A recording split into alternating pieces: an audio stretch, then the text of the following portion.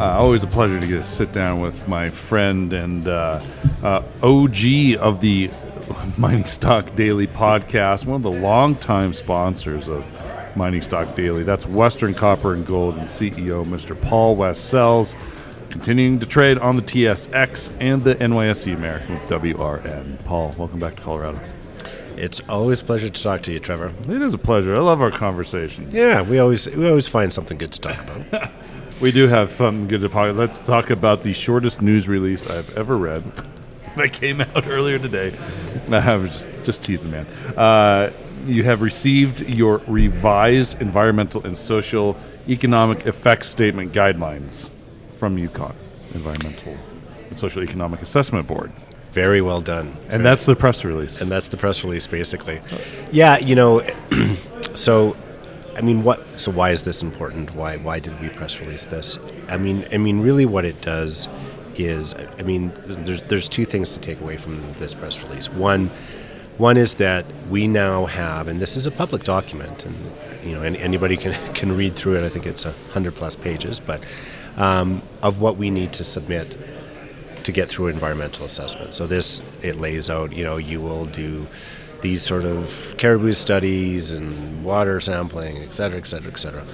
Now, we had, draft guidelines that were issued in January. We had a public comment period, which we could read through. So we aren't anticipating any surprises here. But we now have them in hand. So this is now, the Bible of what we're going to be going through. So it's a chance for everybody to take a look at that. A couple little small things in that news release that hopefully people picked up. One is that they actually came early, so they were 5 days early. So just happy to see the regulatory body there, keeping on schedule at least this time. I mean, there's been some examples in the past where they haven't. And the other thing is that as we are moving forward on the project. And obviously, we've got our strategic investors with Rio and Mitsubishi. This is a bit of a gating exercise for them as well, because it gives them an opportunity to see exactly what the permitting process is going to look like, what the focus is going to be on. And this is, like I said, this is the definitive document. Yeah. So after reading the 100-page document and the guidelines, your partners haven't ran for the door? We got them yesterday afternoon, so okay, no news. No news is good news. No news is good news, I guess. All right, so let's talk about can you give us a cliff notes here? I mean, you kind of mentioned studies and things. Is there anything maybe unique that maybe you didn't know you'd have to do that was a surprise? Well, and I haven't really looked at them. So because you've been busy here. Because we've been busy here, and the other thing is so we're now on the clock. So we have 2 months to review these and come up with a schedule, and we need to submit that. So we need to submit that schedule to YESA, the regulatory body, by November 11th. So. Well, that's also kinds up time with the agreement with Rio Tinto. Mm-hmm. So interesting timing of all this. Tell us about that time with Rio Tinto. Because they extended for 1 year. That was in the agreement. I think a lot of people were expecting that to happen. What happens after that November deadline with you and your partners at Rio Tinto? Yeah, the short answer, the kicking it down the road answer is that we're going to be meeting with them in October, and obviously that's what we're going to be talking about. But what I think I can say is what our experience has been with Rio. We actually had their senior team, along with Mitsubishi's senior team, up at site. They came up to the Yukon. We actually also met with the Premier and his staff and had a dinner the first week of August, so just under a month ago. And they're very positive on the project. There's a couple, lots of interest in permitting, and that's why I said this is a bit of a gatekeeper. What exactly is permitting going to look like? And so this is part of it. Discussion about power. I think we might have talked about that before. I want to talk about that a little bit. And we talk a bit more about that. But the project itself is, sort of got Rio's stamp of approval. So it's these other things around the edges that is the focus right now, and but they're continuing to get de-risked. And so I'm sure that'll be part of our conversation in October, and we'll have to see. When you get to these late stage projects, obviously there's a number of key stakeholders in these negotiations. Obviously, you with the casino project and the team that's taken it this far, you now have your potential suitors, I guess you can say, and then you also have not only the territorial government, but I'm assuming you're working with some sort of part of the federal government as well. So there's a number of people at the table here that has to keep that conversation going, and sometimes it happens quickly, sometimes not. It doesn't happen that quickly. So talk to us about and obviously you can't spill all the beans, but what is the general mood and theme in those conversations when you have all these stakeholders at the same party? Because I think people want to see casino go into the next step of construction and development, potentially become a mine, but there's a number of things that need to be done to improve the project as far as infrastructure before that can actually happen, most likely. Yeah, and so a bunch of things to talk about there. I mean, to kick off, you're absolutely right. I've been to Ottawa twice this year already. We're going to go again. There's lots of, this is a big project. It's going to be $44 billion to the GDP of Canada.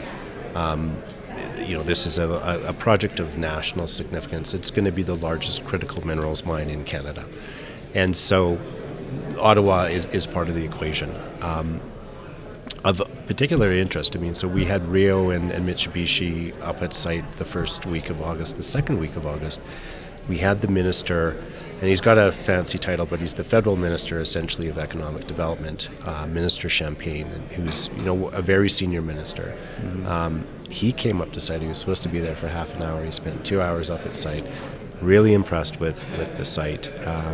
Came out and did all these media interviews, and anyhow, kept calling it the biggest copper mine in North America, which I'll correct him right now. It's not true. It's big, but it's big, but there's a couple of U.S. mines that are bigger. But so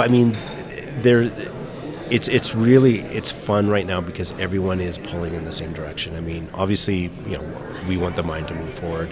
The territorial government, they want the mine to move forward for a couple of reasons. One, obviously, it's economic development. Two, it's critical minerals. Three, it's part of the equation to bring in grid power into the Yukon. Yeah.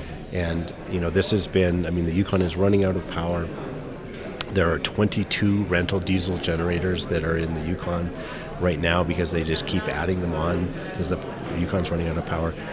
So, the idea is to connect the Yukon grid to the BC grid. That's going to be a big nation-building capital cost project. But, with our mine moving forward, it just helps sort of sweeten it because we represent a pretty big customer for that electricity. So that's been getting a lot of talk. The premier of the Yukon is every time he speaks publicly, he talks about that grid interconnect.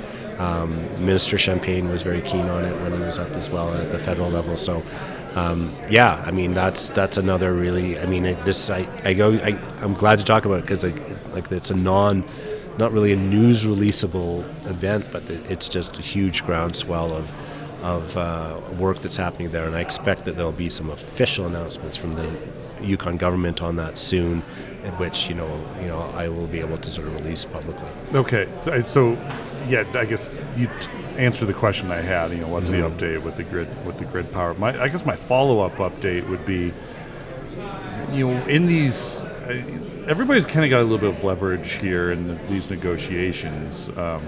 I would assume it's safe to say, well, if Rio were to come in and Mitsubishi as the suitors for casino to get this thing built, they probably have some sort of negotiations to have with the government to say, all right, you want us to do this, we're willing to do this, but you have to give something to us to make it happen. And I would think that the grid power is probably at the top of that list.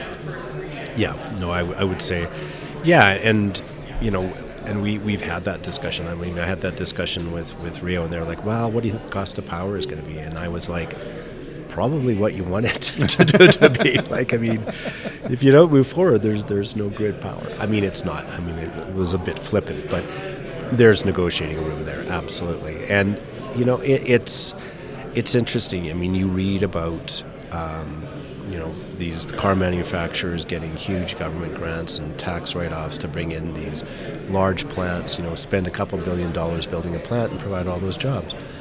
Well, what's a mine of this caliber? I mean, this is a $3.6 billion capital cost mine. It's going to provide significant economic benefits and jobs. You know, I mean, there should be working, you know, like you said, it's the government, it's the company working together to see what makes sense for everybody. Yeah. It's not going to be cheap to build casino. I'm not quite sure, I guess because we haven't seen scoping studies or CapEx estimates of how much it would cost to put grid power up to the area. I mean, is that kind of a logical next step, or is that something we'll see relatively soon? Yeah, I mean, like I said, I'm waiting for a concrete announcement. The concrete announcement is going to be, you know, the three governments, the BC, Yukon, and federal government, you know, make an announcement around initiating engineering studies, right? I mean, that's the next step. And you know, potentially the First Nations. I mean, one of the things actually that the Premier did say is that, you know, that he's had a chance to talk with the impacted First Nations along that route. They're supportive, you know, they want to be involved as well, you know, and as potentially owning the transmission line, or, you know, certainly, or in some sort of capacity. So that's going to be part of the equation as well. So it's a real, I mean, the whole grid interconnect it's a real win-win-win for everyone, I think. Everyone's excited about it. Okay, so you're kind of, I mean, these are my words, obviously not yours, but it seems like you're in permitting hell. So, I mean, what is kind of the news expectations here at a casino here in the coming weeks? I think a lot of people have that November date kind of stamped. So I would assume that's kind of be important news. But what else in the coming weeks? Yeah, I mean, you're right. I mean, it is, you know, and permitting hell is permitting hell because, you know, the news releases are few and far between, and even when they come out, they're as exciting as the one that came out today. You know, we actually have a drilling campaign underway right now. You know, it's infill for the most part, but, you know, it's always interesting to see, you know, that all holding together. You know, that this is work that Mitsubishi wanted to do. It's going to kick off a MET program, so we'll have some MET work coming out. I think that the exciting news is going to be around that announcement around power. It's going to be around. I mean, I haven't talked about port. Port is another thing that is the government is doing a lot of good work on. They're looking to have a definitive agreement with the Port of Skagway to build upon an MOU that was signed in March of this year.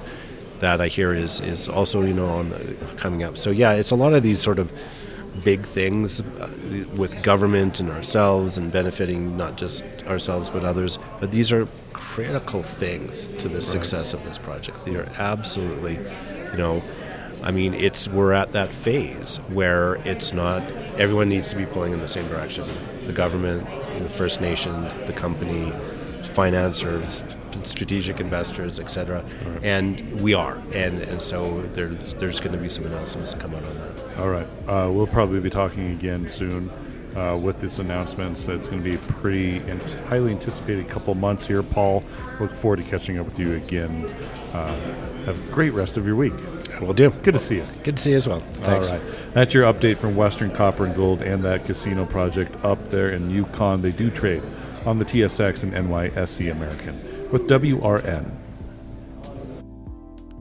The information presented should not be considered investment advice. Mining Stock Daily and its affiliates are not responsible for any loss arising from any investment decision in connection with the material presented herein. Please do your own research or speak with a licensed financial representative before making any investment decisions.